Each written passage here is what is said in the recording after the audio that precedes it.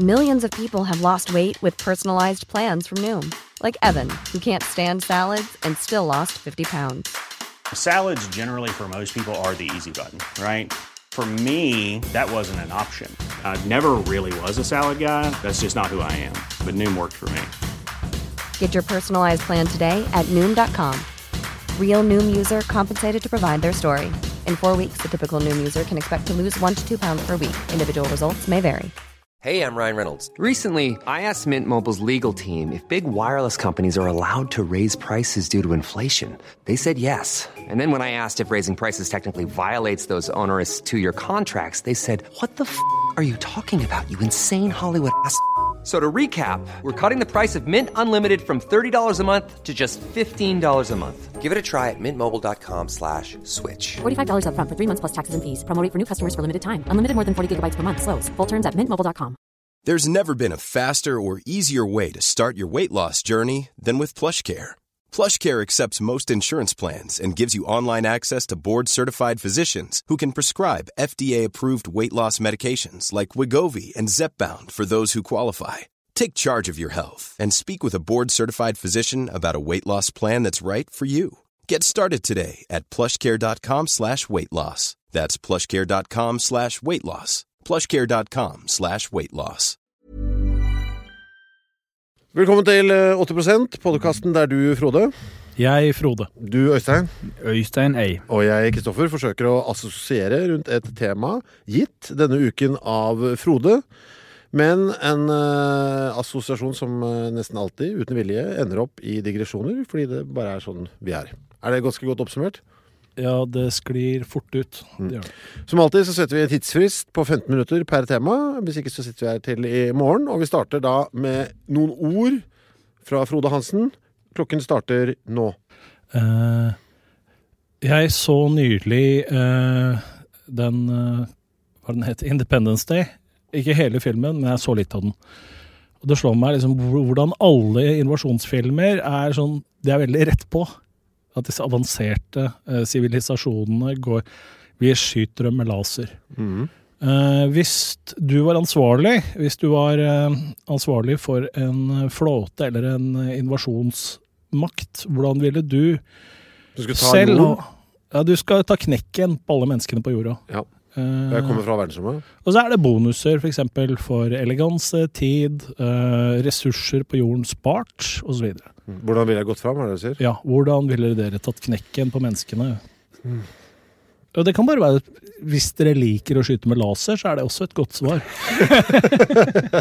Laser har jeg egentlig aldri skjønt hva er. Veldig mye lys. Og digresjonene er i gang. Ja, men jeg skjønner ikke helt hva det er. Altså, hva er det da? Det er veldig mange fotoner. Ja, hvordan har man gjort det da? Hvordan har man laget en laser da? Hvordan er det liksom veldig mange fotoner? At det er tett fotoner ligger tett? Ja, sånn jeg har skjønt det, så er det det. Og da håper jeg ikke jeg er dumme ut, for det blir så flau. Har du det i det? Min teori, lys, det er liksom hår som er bustete til alle sider. Laser er å ta en stor kam og kjemme alt lyset, sånn at håret bare peker en vei. Litt som å ionisere en kniv, sånn som de driver hos slakterne. What? Hæ? Er det ikke det de gjør der oppe? Ionisere en kniv. Ja, at de magnetiserer bladet, sånn at det skal bli enda skarpere. Ja, de trekker ting i samme retning. Ja. Brukte jeg feil uttrykk? Det er ikke å ionisere, kanskje? Det er ikke å innovere, i hvert fall. Nei, det er ikke. Jeg er litt for så vidt. Sånn at hvis du kjemmer atomer i kniven, så peker alle jernatomer samme retning? Ja, altså litt denne tankegangen. Jeg vet ikke om det er akkurat det er vel heller veldig små metallbiter. Jeg vet, altså nå er vi på... De gjør et eller annet mystisk med det. Er vi nede på 30% vi nå? Ja, dårlig start.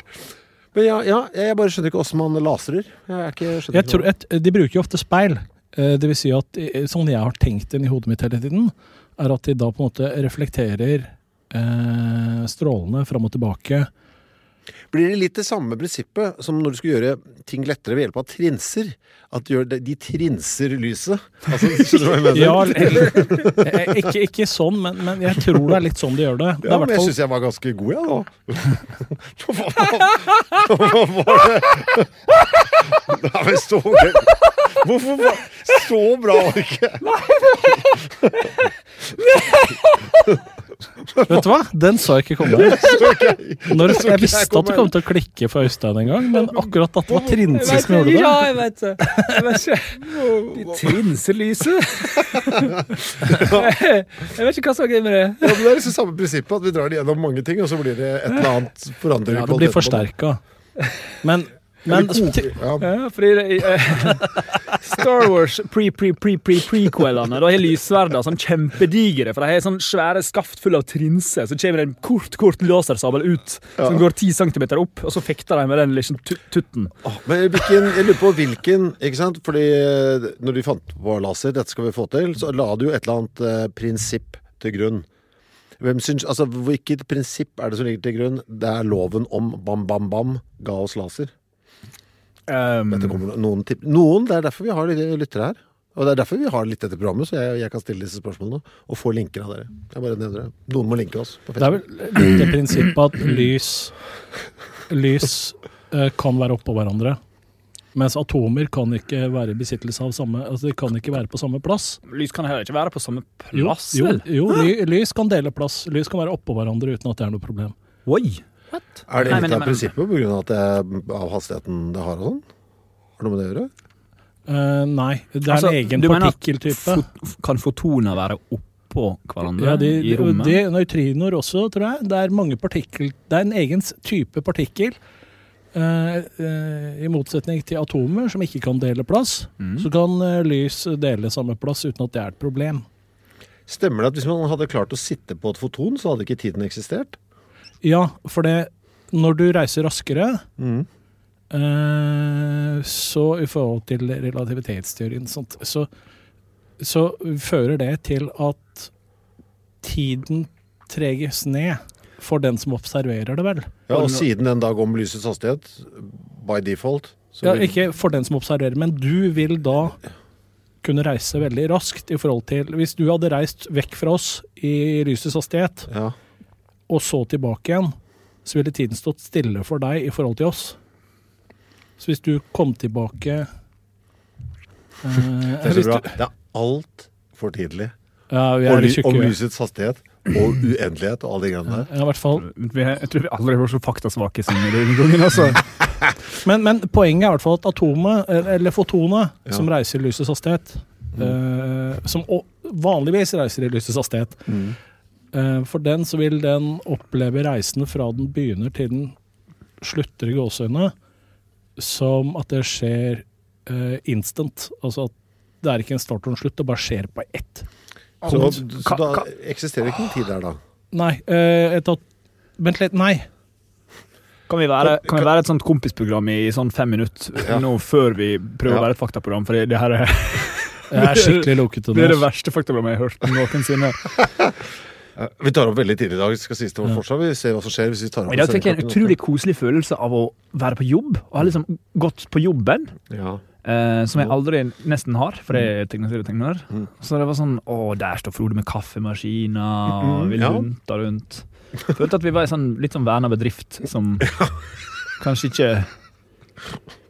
ikke bidro så veldig, men som følte mestring. Jeg har noe å si på, fordi du lurte jo, nå jeg hang meg opp i laseret, hvordan jeg skulle tatt. Hvis jeg hadde kommet fra en annen planet for å ta jorden, så hadde min motivasjon for å ta jorden hadde ikke vært å ha en feriekoloni. Jeg hadde nok antageligvis vært ganske fornøyd med det stedet jeg var, vil jeg tro, i hvert fall. Nå tenker jeg bare motsatt. Den andre planeten? Ja, jeg bare tar det for gitt her. Ja.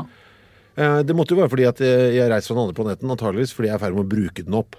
Sånn som de driver med her. Nå tar jeg bare, for jeg har ikke noe annet referanseramme enn oss selv. Så jeg ville tro at min motivasjon var jo da å få tak i, jeg var ikke så interessert i de som var der, jeg var interessert i det som planeten hadde å gi meg av ressurser. Så den eneste tingen jeg hadde trengt mennesket til var eventuelt som mat. Det ville jeg tenkt. Yes. Så det første jeg ville sjekka, er dette næring jeg kan ta til meg? Er de giftige for meg? For det kan vel hende, hvis jeg kommer fra en annen planet. Så jeg ville jo da tatt jeg ville først kidnappet ett menneske, og så sjekket om det var giftig for meg. Hvis jeg hadde konstatert, dette er giftig for meg, så hadde jeg bare utslettet hele greia med et eller annet virus, eller varme kanskje, et eller annet. Kommer litt an på hvilke ressurser jeg skulle ha fra kloden. Hvis de var mat, så hadde jeg fått ordnet en eller annen sånn kjøleanordning. Ville du ikke da sett på mennesker som litt komplisert mat i forhold til kuer?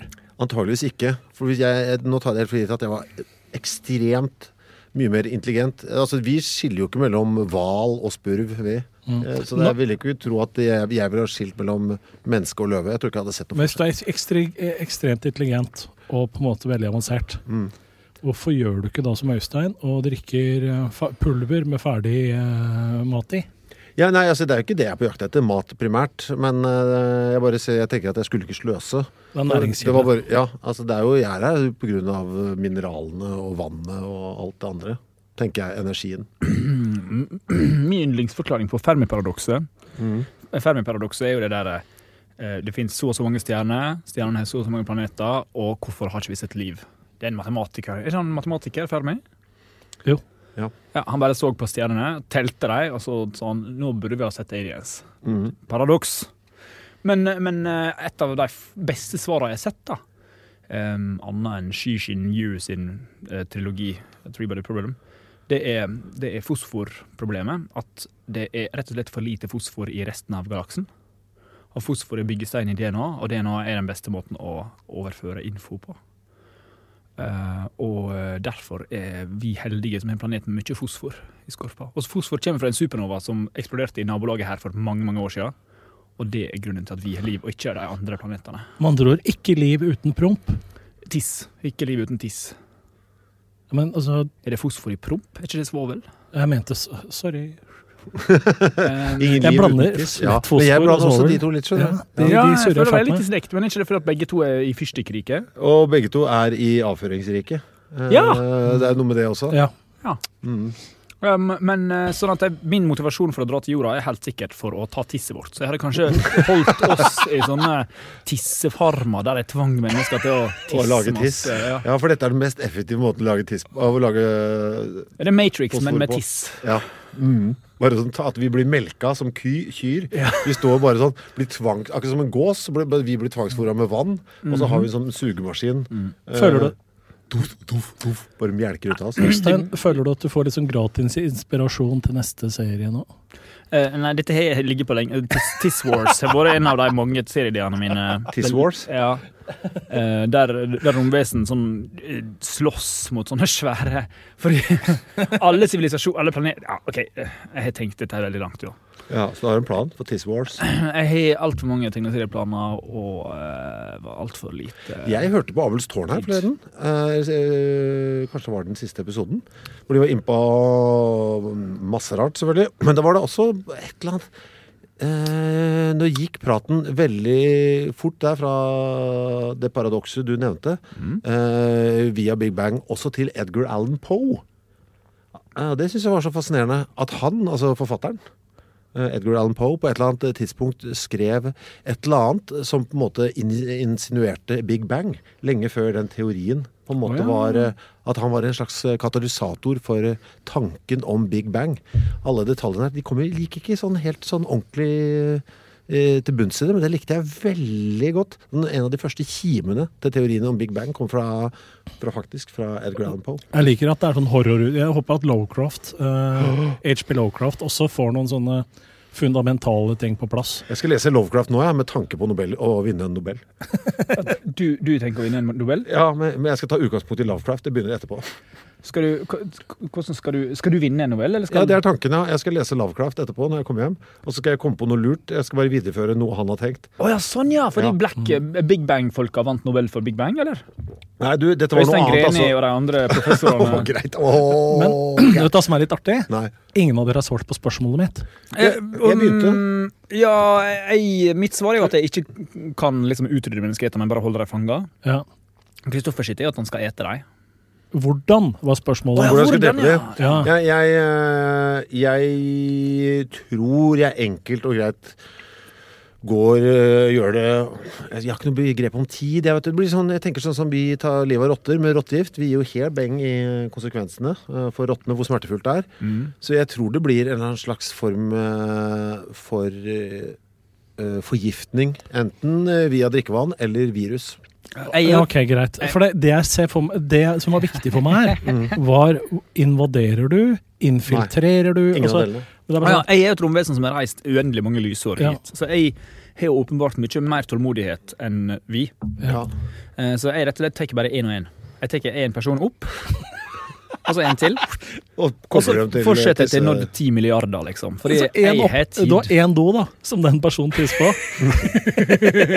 Men når du sier en opp, hvor ofte tar du en?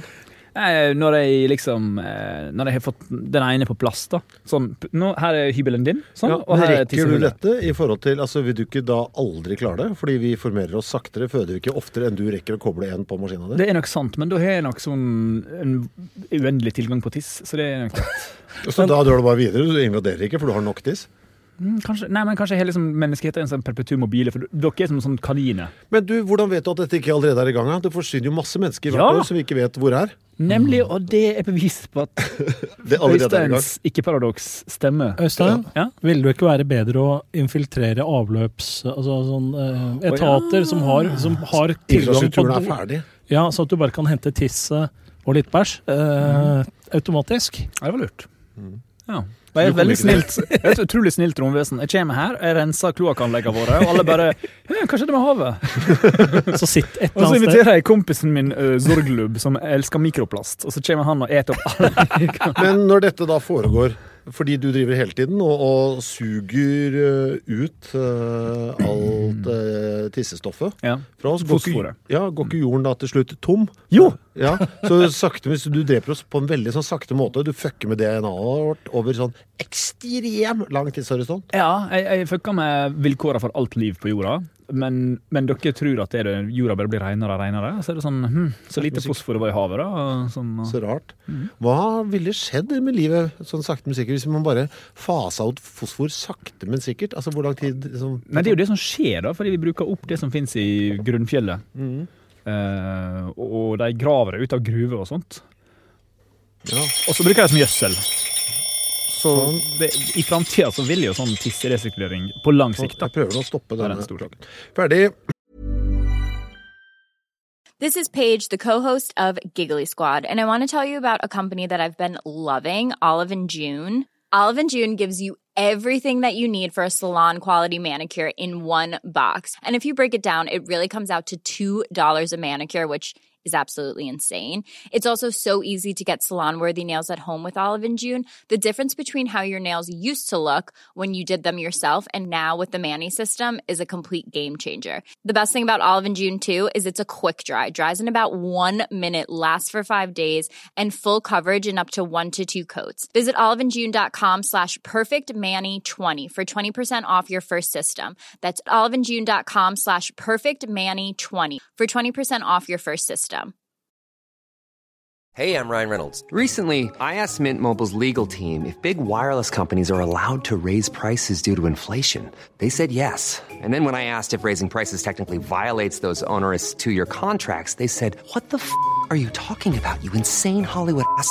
So to recap, we're cutting the price of Mint Unlimited from $30 a month to just $15 a month. Give it a try at mintmobile.com/switch. $45 up front for 3 months plus taxes and fees. Promo rate for new customers for limited time. Unlimited more than 40 gigabytes per month. Slows full terms at mintmobile.com.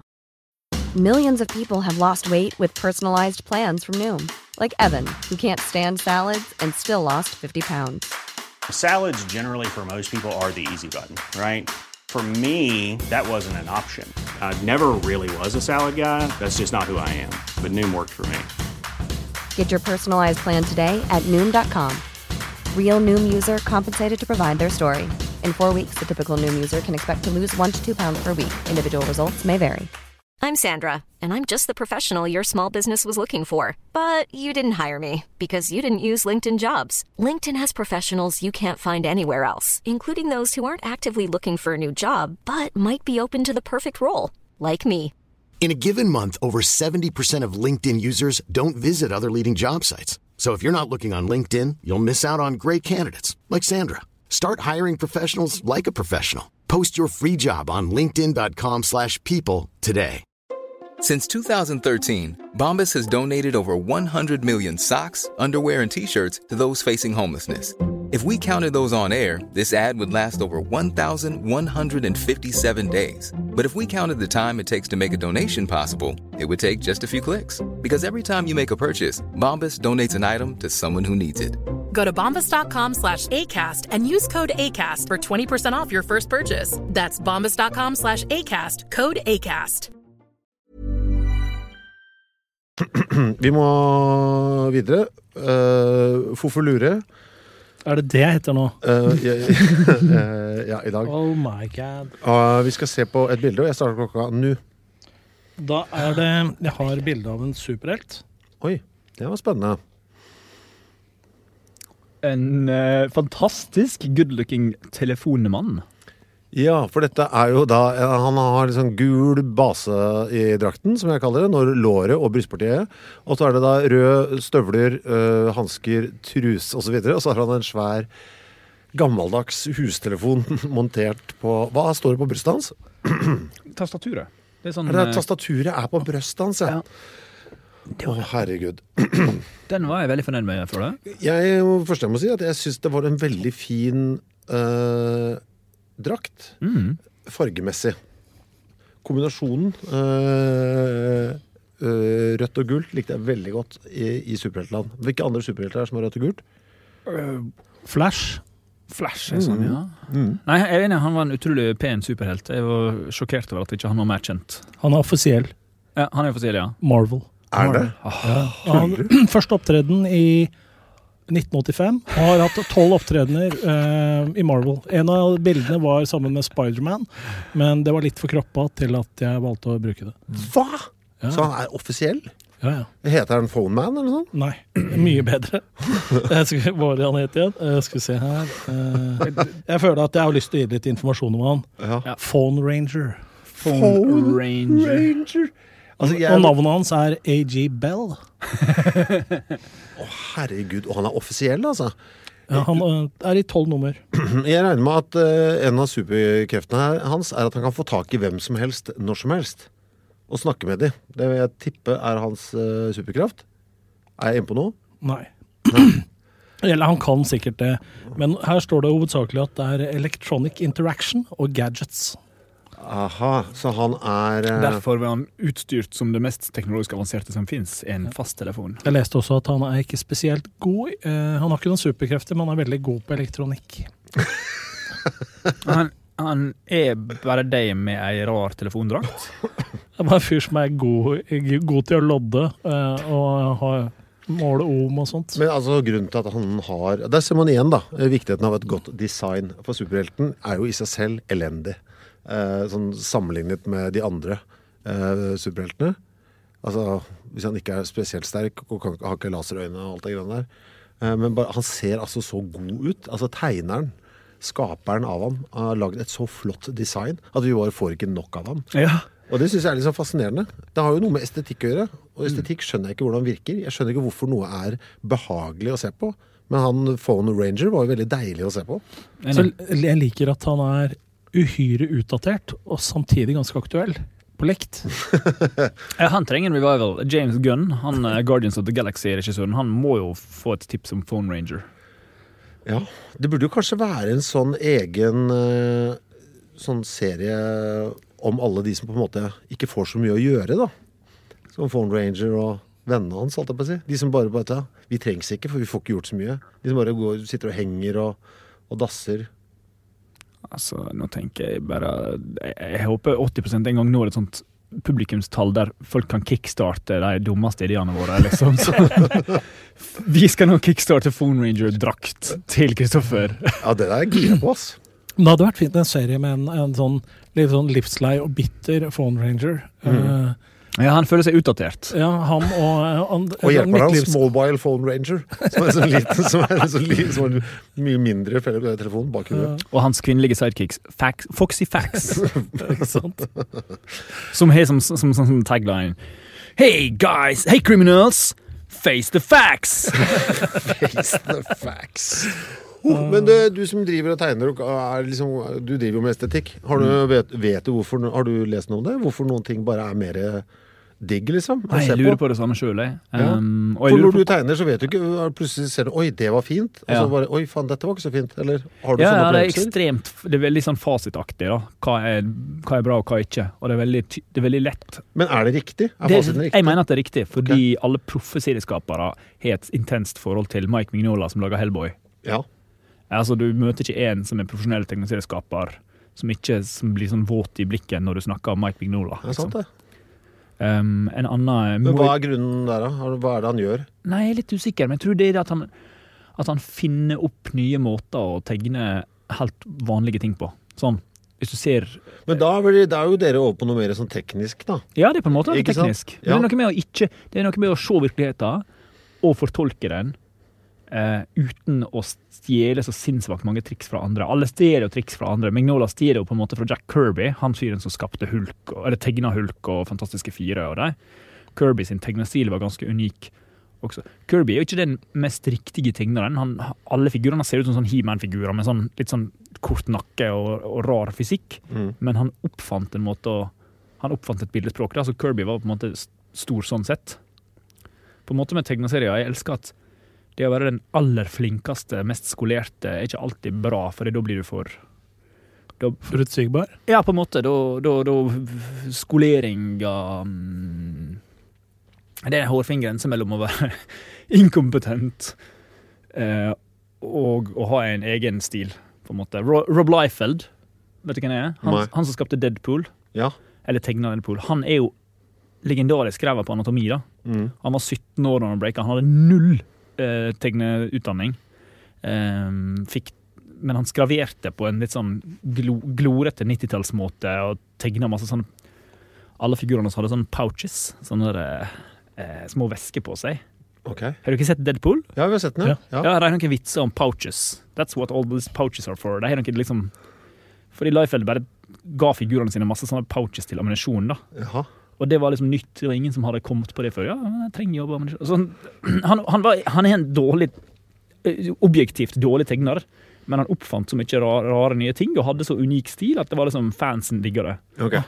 Et kjapt spørsmål. Ja. Jeg så en person som kritiserte tegneserier på internett. Han tok for seg en superhelttegner som var veldig dårlig på føtter. Altså alle bildene hadde... Hvis det var én superhelt, så var alltid føttene vekk. Ja. Det var sånn fra brystet opp. Og hvis det var flere, så plasserte han de andre bak, så han slapp tegne føttene deres. Rob Liefeld. Ja. Er det han? Ja. Det er også han som lager den tegningen av Captain America, som er så skekket brystkassa til Captain America. Han holder det runde skjoldet sitt, og så stikker brystkassa fram ut foran skjoldet, som om nakken hans er liksom en halvmeter bak brystvortene. Og det gjør ikke noe? Den er legendarisk, den tegningen, fordi den er dårlig, men du verden så... Altså, det er så sinnssykt Rob Liefeld, da. Det er så sånn... Jeg liker brystmuskler. Nå får dere det. Jeg er 17 år, og jeg er Marvel-tegner og tjener 1 million i året. Så han har litt sånn... Heldigvis så er stilen hans slik at han kommer seg unna med det. Er det det? Eller er det mer enn at han er ufrivillig humoristisk? Alt mulig. Det er liksom så Men tegner han ennå? Ja, han holder på da, men han er jo sånn. Altså, men nå vil jeg heller snakke om Mike Mignola, som er genuint genial da, på mange forskjellige måter. Men har dere hatt noen opplevelser, for egentlig jeg lurte på, at dere bare har sett noe som ikke på en måte, nå kan være et maleri eller hva som helst, eller bare, hvor du blir bare sittende og se på det, men du vet ikke helt hvorfor du blir sittende og se på det, du bare synes det er fint, holdt jeg på å si. Har du hatt noe sånn øyeblikk? Altså, Ja. Kommer du på noe? Glenn Brown, han maler sånn Rembrandt-maleri på nytt, men med veldig tynn pensel, så han kopierer alle penselstrøker. Herregud. Har du sett det? Nei. Så det ser ut som det er liksom en liten gutt som smiler mot deg, men han har kopiert all den tjukke malinga da, til Rembrandt. Sånn at det blir som om gutten er liksom smeltet og lagd av sånn kokende plast, på en måte. Så på avstand så blir det bare en Rembrandt, men så går det close, så blir det sånn sci-fi-aktig. Men du har sett originalen? Ja. Hvor er det henger? Jeg så det i London, jeg vet ikke hvor. Hva kalte du mannen? Glenn Brown, vi kan legge ut litt. Ja. Det er fint, altså. Ja, for jeg husker, jeg bladde i et eller annet, en sånn bok med noen malerier, og så plutselig så var det bare et bilde, et maleri, sånn som var liksom malt fra gamle Hellas eller noe sånt nå. Altså sånn, det var liksom motivet da. Og det, liksom, det var noe med perspektivet. Man så liksom ned. Jeg skal finne det bildet også, altså. Og legge det ut på Facebook-siden vår. Sender jeg her. Og så var det to damer som sitter liksom på kanten og kikker det et eller annet. Så, altså, det var ingenting spektakulært ved det egentlig. Men jeg ble bare sittende fast i det. Det var et eller annet med komboen av liksom, perspektivet og farger. Jeg har ofte sett på det bildet og tenkt, hvorfor i alle dager? Og prøvd å skjønne, hva er det med dette som tiltaler meg? Så klarer jeg klarer ikke å finne ut av det. Men jeg bare får ro av å se på det. Men er det noe som treffer deg spesifikt? Ja, eller kanskje. treffer det mange? Jeg vet ikke. Kanskje det er det. Kanskje det er noe som treffer meg spesifikt. Ja, for det er ting som treffer mennesker spesifikt skjønner jeg kanskje litt mer. Eller, nei, altså det må ha noen psykologisk ting på hva du har likt tidligere og sånne ting. Ja. Men du har ting som treffer alle. Som automatisk sånn som du har liksom det gyllene snitt som har noe for seg i forhold til komposisjon og balanse i bildet. Så har du farger som resonerer med hverandre. Der får jeg ingenting. Fargelære, ja. Der får jeg ingenting. For eksempel hvis du har sånn der at de der folk som bare maler firkanter i forskjellige farger. Og ja, Mark Rothko. Ja, det er kunstlærerne som elsker Mark. Og begynte å grine av firkantene til Mark Rothko. Ja, men det får jeg ingenting av. De gir meg absolutt null. Det er det siste jeg kunne hengt på veggen.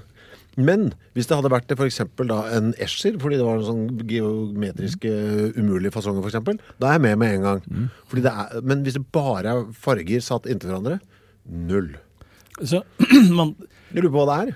Hvorfor? Jeg tror det er litt sånn som deg, at jeg liker uforutsigbarhet, oppfinnsomhet og ting som ikke ligner på noe jeg har sett før. Mens firkanter kan være veldig behagelig å se på. Men hvis jeg ikke ser noe som overrasker meg litt, eller gjør meg nysgjerrig, så blir jeg ikke så opptatt likevel. Nei, jeg hadde fått det sånn at jeg ser på to av firkantene til Mark Rothko og begynner å grine da, men jeg føler liksom det er nesten optimalt hvis du det er jo det ultimate kick da, å se en firkant som er så bra at du begynner å gråte av den. Da har du jo virkelig fått en rar opplevelse. Helt klart. Fått en rar opplevelse? Ja. Ja. Så jeg tror genuint på hun. Men kan man ikke få en rar opplevelse ved dette trappa også? Spørsmålet mitt er, hvis du ser en firkant du synes som du synes er så fin, at du begynner å grine, vil du da tenke, den firkanten var jævlig bra? Eller du tenker, oi, jeg bør kanskje søke hjelp? Altså, var det du som fikk deg til å grine, eller var det firkanten? Ja, men det er jo like rart å det er jo like rart å få en estetisk opplevelse av alt mulig, så det kan like godt. Altså, musikk er jo også veldig rart. Egentlig. Ja, det er kjemperart. Det er helt uforståelig. Altså, det er uforståelig for meg. Ja. Men jeg vil jo ikke vite, egentlig så er jeg ikke så nysgjerrig på å vite hvorfor jeg for eksempel synes det bildet er så... Der jeg bare prøvd det et par ganger, for jeg tenker, vet du hva, jeg driter i det egentlig. Det holder for meg at det bare er fett. Jeg trenger ikke noe mer enn det. Varer bildet veldig lenge for dere da?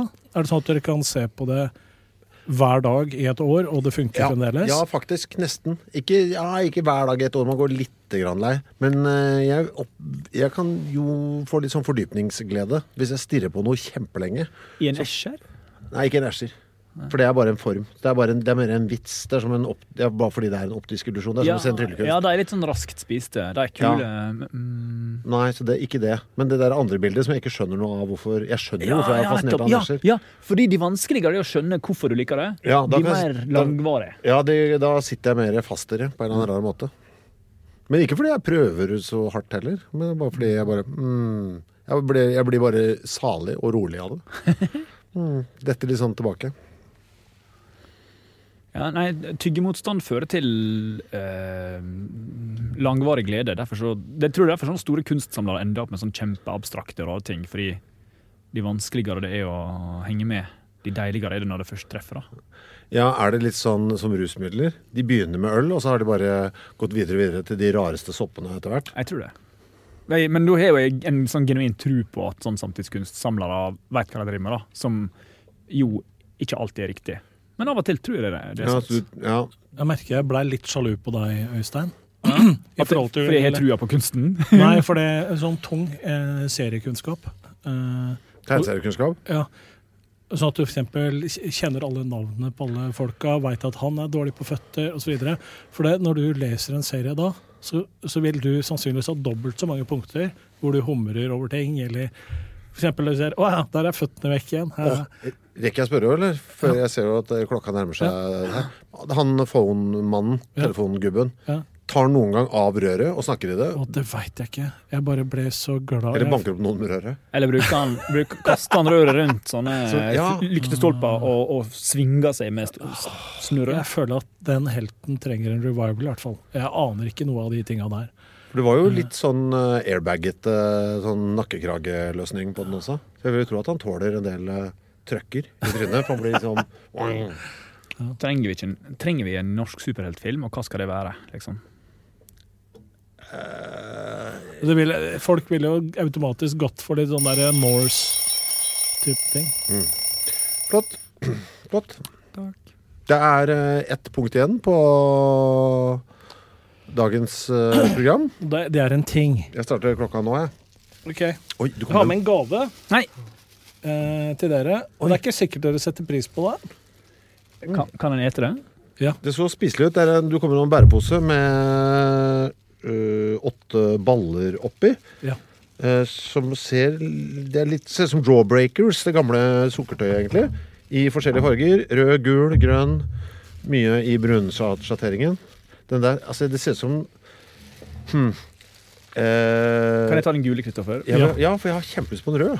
Ja, er det ikke rart at hvordan vi begge søkte mot de sterke fargene? Kan dere gjette hva dere tror det kommer til å smake før dere begynner på det, og så etterpå nevne hva det smakte? Jeg tipper at det er noe marsipanaktig og nøtt inni der. Jeg har også puttet den i marsipanrike, men det kan være såpe. Det er sant. Oi! Kom. Oi. Min var bare sjokolade. Din er noe rennete inni. Ja, da kan dere gjøre noe ut. Vi er over i konfektland. Ja. Det jeg kaller det.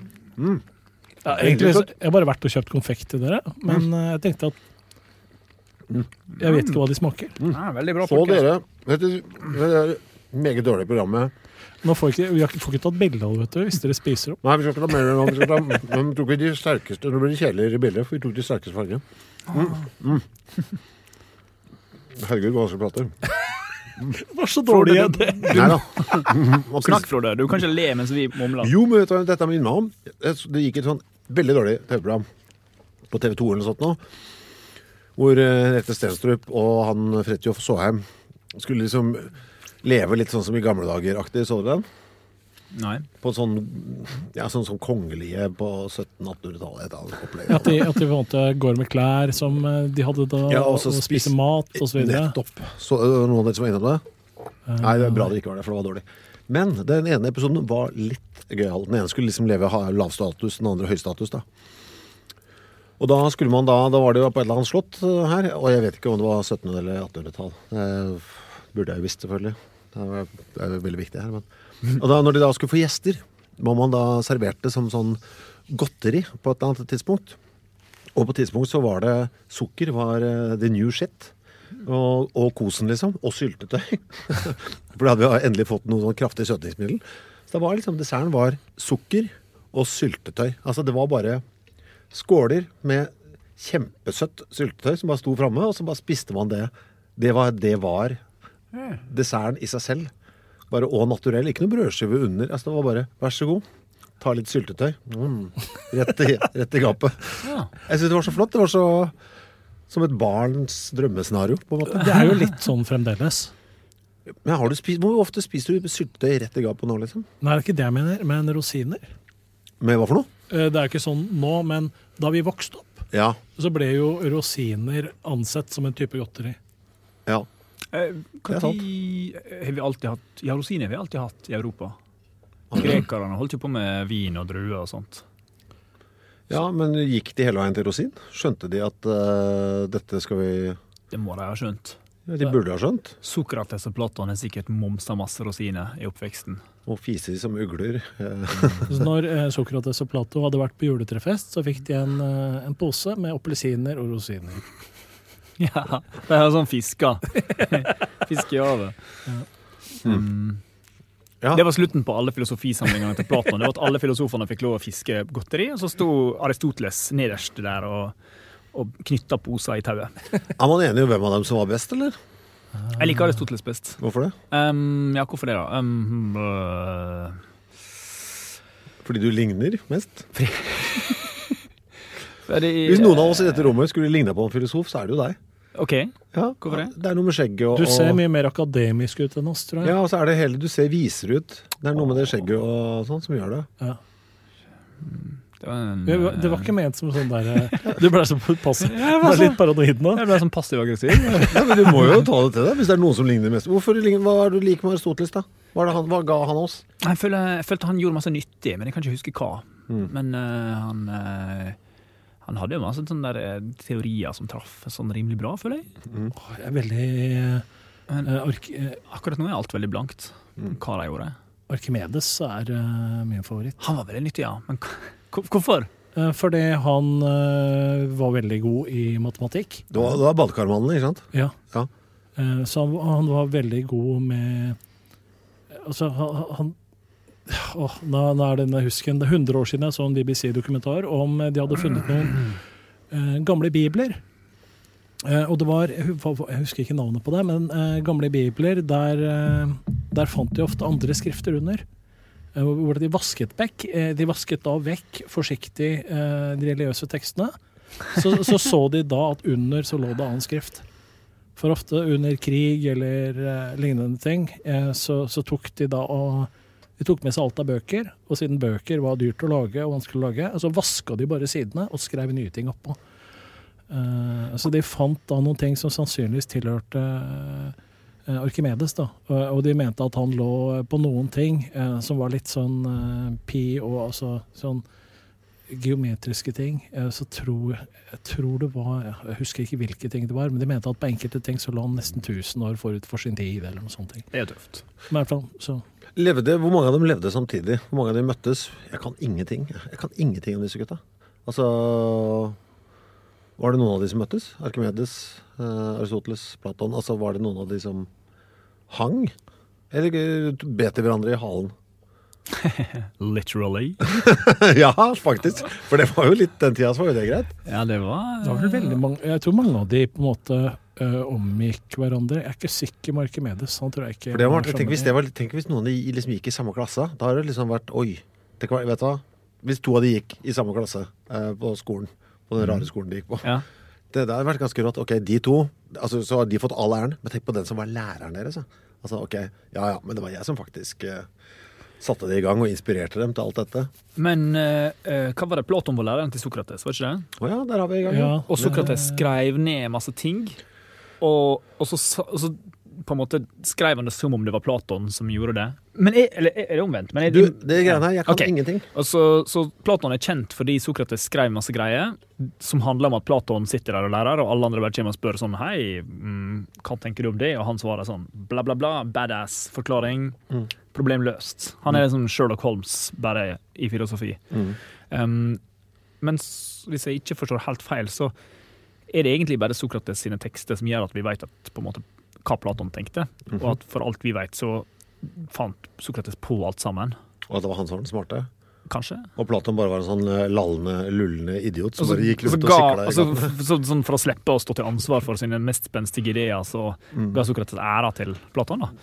Men han var en veldig god venn som skrev veldig flatterende om en... Den ultimate wingman. Ja. Filosofisk wingman. Men jeg kjenner at jeg ligger på litt tynn is, for jeg altså her er det markant høl. Det vet du, det er også en setning legen ikke skal sitte der. Jeg har litt vondt i ryggen, og så kommer han og kikker, her er det et markant høl.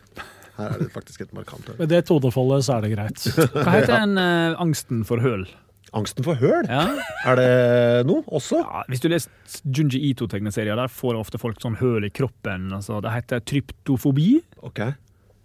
Tryptofobi, ja. Man er redd for hull generelt? I kroppen spesielt, da, men jeg tror det er sånn små hull. Men man er redd for sin egen munn og sånn, da? Eller? Nei, men sånn hull der, sånn type der du kremte ut en hudorm, og så er det sånn hull i huda, eller... Hva er det man er redd for, vet du? At noe skal komme inn, eller at noe mer skal komme ut? Eller det er en sånn psykologisk grøsning på ryggen over å se ting med at man masse lekker? hull i. Ja, det er en type frosk som bærer alle ungene sine i sånne hull på ryggen, som en sånn der hva heter det, sånne masse babyseter på ryggen. Ja, masse babyseter, masse små sånne, nesten sånn bikubehull nesten, som en sånn hva heter det i huda, når det er huda? Sånne fordypninger, ja. Krater. Ja, hva med den? I huda. Nei, det er jo veldig tryptofobisk da, å se den frosken med, bare det å se på den. 50 unger som sitter i sånne i porene. Så det kan trigge å se andre veseners hull i kroppen? Ja. Vil man da, hvis man har det, få panikk av å se en delfin med det pustehullet på toppen? Jeg tror ikke delfinhullet er liksom, for det hullet skal jo være der. Ok, så det er greit. Ja, jeg tror ikke tryptofobiske folk får liksom panikkangst hvis kjæresten kler seg naken da. Nei. Og viser frem sine forskjellige hull. Nei. Vet du hvor vanlig det er? Nei, jeg føler tryptofobi er litt sånn internettfenomen, at man liker å snakke om det, og at ingen egentlig har det. Men nå begynte jeg å tenke på navl, og når jeg bare navlen. Jeg synes det er veldig rart. Ikke sant, at den går inn. Hvorfor? Er det fordi vi vokser rundt? Det er ikke alle som går inn. Nei, men de fleste går jo, for de fleste så er det jo et høl på en måte. Ja. Og at navlen går innover, mener du? Ja, det må jo tyde at den er forankret et eller annet sted. Så jeg lurer på hvordan det jeg egentlig spør om her, hvordan ser det ut hvis jeg ser på navlen fra innsiden, hvordan er den festet som en dorg i noe? Er det et eller annet som gjør at sklir den bare ut som sånn røttene til et tre? Ja, for det må være en grunn til at den går innover, fordi den er hvorfor den suger seg inn. Hvis du kjenner på navlen, så kjenner du at det er sånn en liten tunnel innover da? Ja, det er det jeg gjør. Så, det er kvalmt så faen. Nå ble det litt tryptofobisk, faktisk. Ja, det er kvalmt så faen. Et annet spørsmål om navl. Ja. Frode, ta på navlen din du også. Jeg og Chris gjør det. Jeg har dyp navl, altså. Jeg har dyp navl. Ja. Jeg kunne lagre 100 kroner i mynt i navlen. Du har betalt både med navl og nesebor, du. Vi har vært ute og... Ja, brutteren er like god. Uansett. Når det gjelder navl, så er det sånn da jeg var yngre, jeg husker at når man på en måte pirket ut lo fra den regionen, så kjente jeg en sånn brekningsfølelse. Ja. Men etter hvert som man blir eldre, så blir på en måte huden man blir mer tolerant, og så forsvinner den. Ja. Jeg har ikke noe brekningsfølelse igjen ved å pirke navl. Og jeg har veldig ubehagsfølelse med min. Ja, ikke sant? Men det er en veldig rar ubehagsfølelse. Ja. For det er en miks av jeg er kvalm og vil spy, og så er det litt den der noe knipset meg i testiklene-følelsen. Det er et sted mellom det. Hva er det? Hvorfor? Hvorfor er det så ubehagelig inni der? Nei, jeg må jo være koblet på et eller annet. Det er helt åpenbart at man ikke skal pirke inn der. Hvorfor er det åpenbart? Fordi når du putter fingeren inn der, så sier i hvert fall min hjerne til meg, slutt med det der. For det kiler, hvis du går litt sånn ned i bånd der. Jeg får ikke så krisefølelse av å pirke i navlen. Ned i bånd der, ikke bra. Har noen av dere benyttet navlen, egen eller andres, i seksuelt øyemed? Nei. Frode? Nei. Jeg bare tenkte på noe. Ja. Jeg har slikket en navle til overraskende godt resultat. Ja. Og jeg var glad det endte der. Ja. Nei, det var for når du sa så tenkte jeg på at du skulle nevne et navn. Nei, jeg var mer bekymret for at du prøvde å dytte penisen ned der på et eller annet vis. Nei, det er like at det første du bekymrer deg for i mitt tilfelle. Men, nei, men det er jo veldig mye nervevendinger da, hvis man er i den riktige tilstanden. Det er derfor jeg lurer på, hvorfor er det det? Men det er jo som kiling, hvis det er nok seksuell tension, så er plutselig kiling bra da. Og jeg tror kanskje ikke den navlegreiene hadde fungert hvis det var Lars Sponheim som plutselig gjorde det med en vedkommende kvinneperson, uten at hun var i modus. Har jeg nevnt det her, som jeg hørte eller leste et eller annet sted, at schizofrene er i stand til å kile seg selv? Har jeg snakket om det her tidligere? Schizofrene, eller folk med multiple personligheter? Nei, det er viktig forskjell her. Ikke, for schizofrene er vel da de eneste. Dette var ifølge David Eagleman, tror jeg, den boka hans Incognito, tror jeg leste om det. Det var de får til det, men det har ikke fordi det er noe sånn personlighet. Nei, ikke sant, for det er viktig forskjell. Det er fordi en bieffekt av schizofreni er en forskyvelse av oppfattelse av tid på en eller annen måte. Så det at du da kiler deg selv, altså signalene er ikke, altså det er noe sånn, et eller annet sånn tidsforskyving der, så kroppen reagerer som om det er altså det er noe et eller annet med det å gjøre. Jeg kan ikke helt detaljene rundt det, men de får den noe til. Og det synes jeg var godt. Han påstod vel der at de var de eneste. Disassosiert fra sin egen kropp på et eller annet vis? På et eller annet vis, men det har noe med opplevelsen av tid å gjøre. Når vi er inne på vi snakket om whatever. Når det gjelder ører, det er noe jeg synes er rart. Ja. For du har en sånn som føtter, der har du mennesker, der har du noen få som elsker det, og så har du i hvert fall veldig mange folk jeg kjenner som hater det og brekker seg når de ser føtter. Jeg for eksempel. Ører, hvis du tar for deg et øre rent objektivt, så er det sånn, dette her ser ikke maks effektivt ut til å ta imot lyd. Altså, det er ikke en ordentlig god parabol der, som enkelte dyr har. Det er en klaff som jeg skjønner bruken ved og sånne ting. Men alle ører er omtrent forskjellige, og så ser det ut som en sånn fucked up sopp. Ja. Men det er ingen som sier at ører er stygge. Ja, det er lite av det, jeg er enig. Ikke sant? Så det er på en måte ikke et veldig estetisk opplegg. Er ikke det Murakami-novelle også? Hvor en som liksom det bortimot går... Han blir helt sånn perpleks når han ser ørene hennes. Hun må liksom dekke det til hele tiden, for han synes det er så vakkert at han bare... Det klikker for den. Ja. Nå er Frode sine ører dekket av sånn headphones, så alt mitt fokus er på Chris sitt venstre øre. Mine er litt forskjellige. Ja. Sånn, ja. Nå kan jeg titte. Det er ganske mye ører. Mye? Nei, du er mindre. Det står på en av podcastbeskrivelsene at det er 2 menn med store neser og 1 med liten. Er det jeg som er den lille nesa? Ja. I forhold til oss. I forhold til oss er det det. Ja. Jeg er så glad at det fortsetter å vokse resten av livet, så vi vil alltid lede på det. Myte eller ikke? Myte eller ikke? Nå må vi la jeg henge i luften. Ja. Takk for i dag, gutter. Produsert av Rubicon.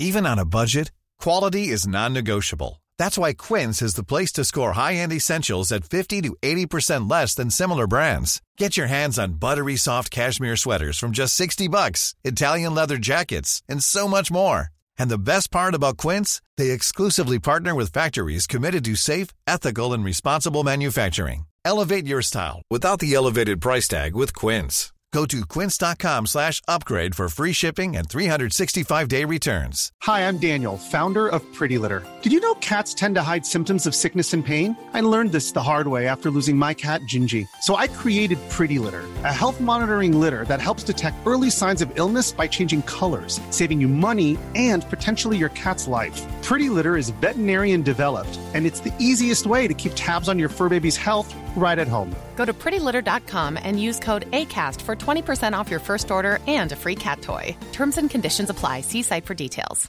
Even when we're on a budget, we still deserve nice things. Quince is a place to scoop up stunning high-end goods for 50 to 80% less than similar brands. They have buttery soft cashmere sweaters starting at $50, luxurious Italian leather bags, and so much more. Plus, Quince only works with factories that use safe, ethical, and responsible manufacturing. Get the high-end goods you'll love without the high price tag with Quince. Go to quince.com/style for free shipping and 365-day returns. Imagine the softest sheets you've ever felt. Now imagine them getting even softer over time. That's what you'll feel with Boll & Branch's organic cotton sheets. In a recent customer survey, 96% replied that Boll & Branch sheets get softer with every wash. Start getting your best night's sleep in these sheets that get softer and softer for years to come. Try their sheets with a 30-night guarantee. Plus, get 15% off your first order at bollandbranch.com. Code BUTTERY. Exclusions apply. See site for details.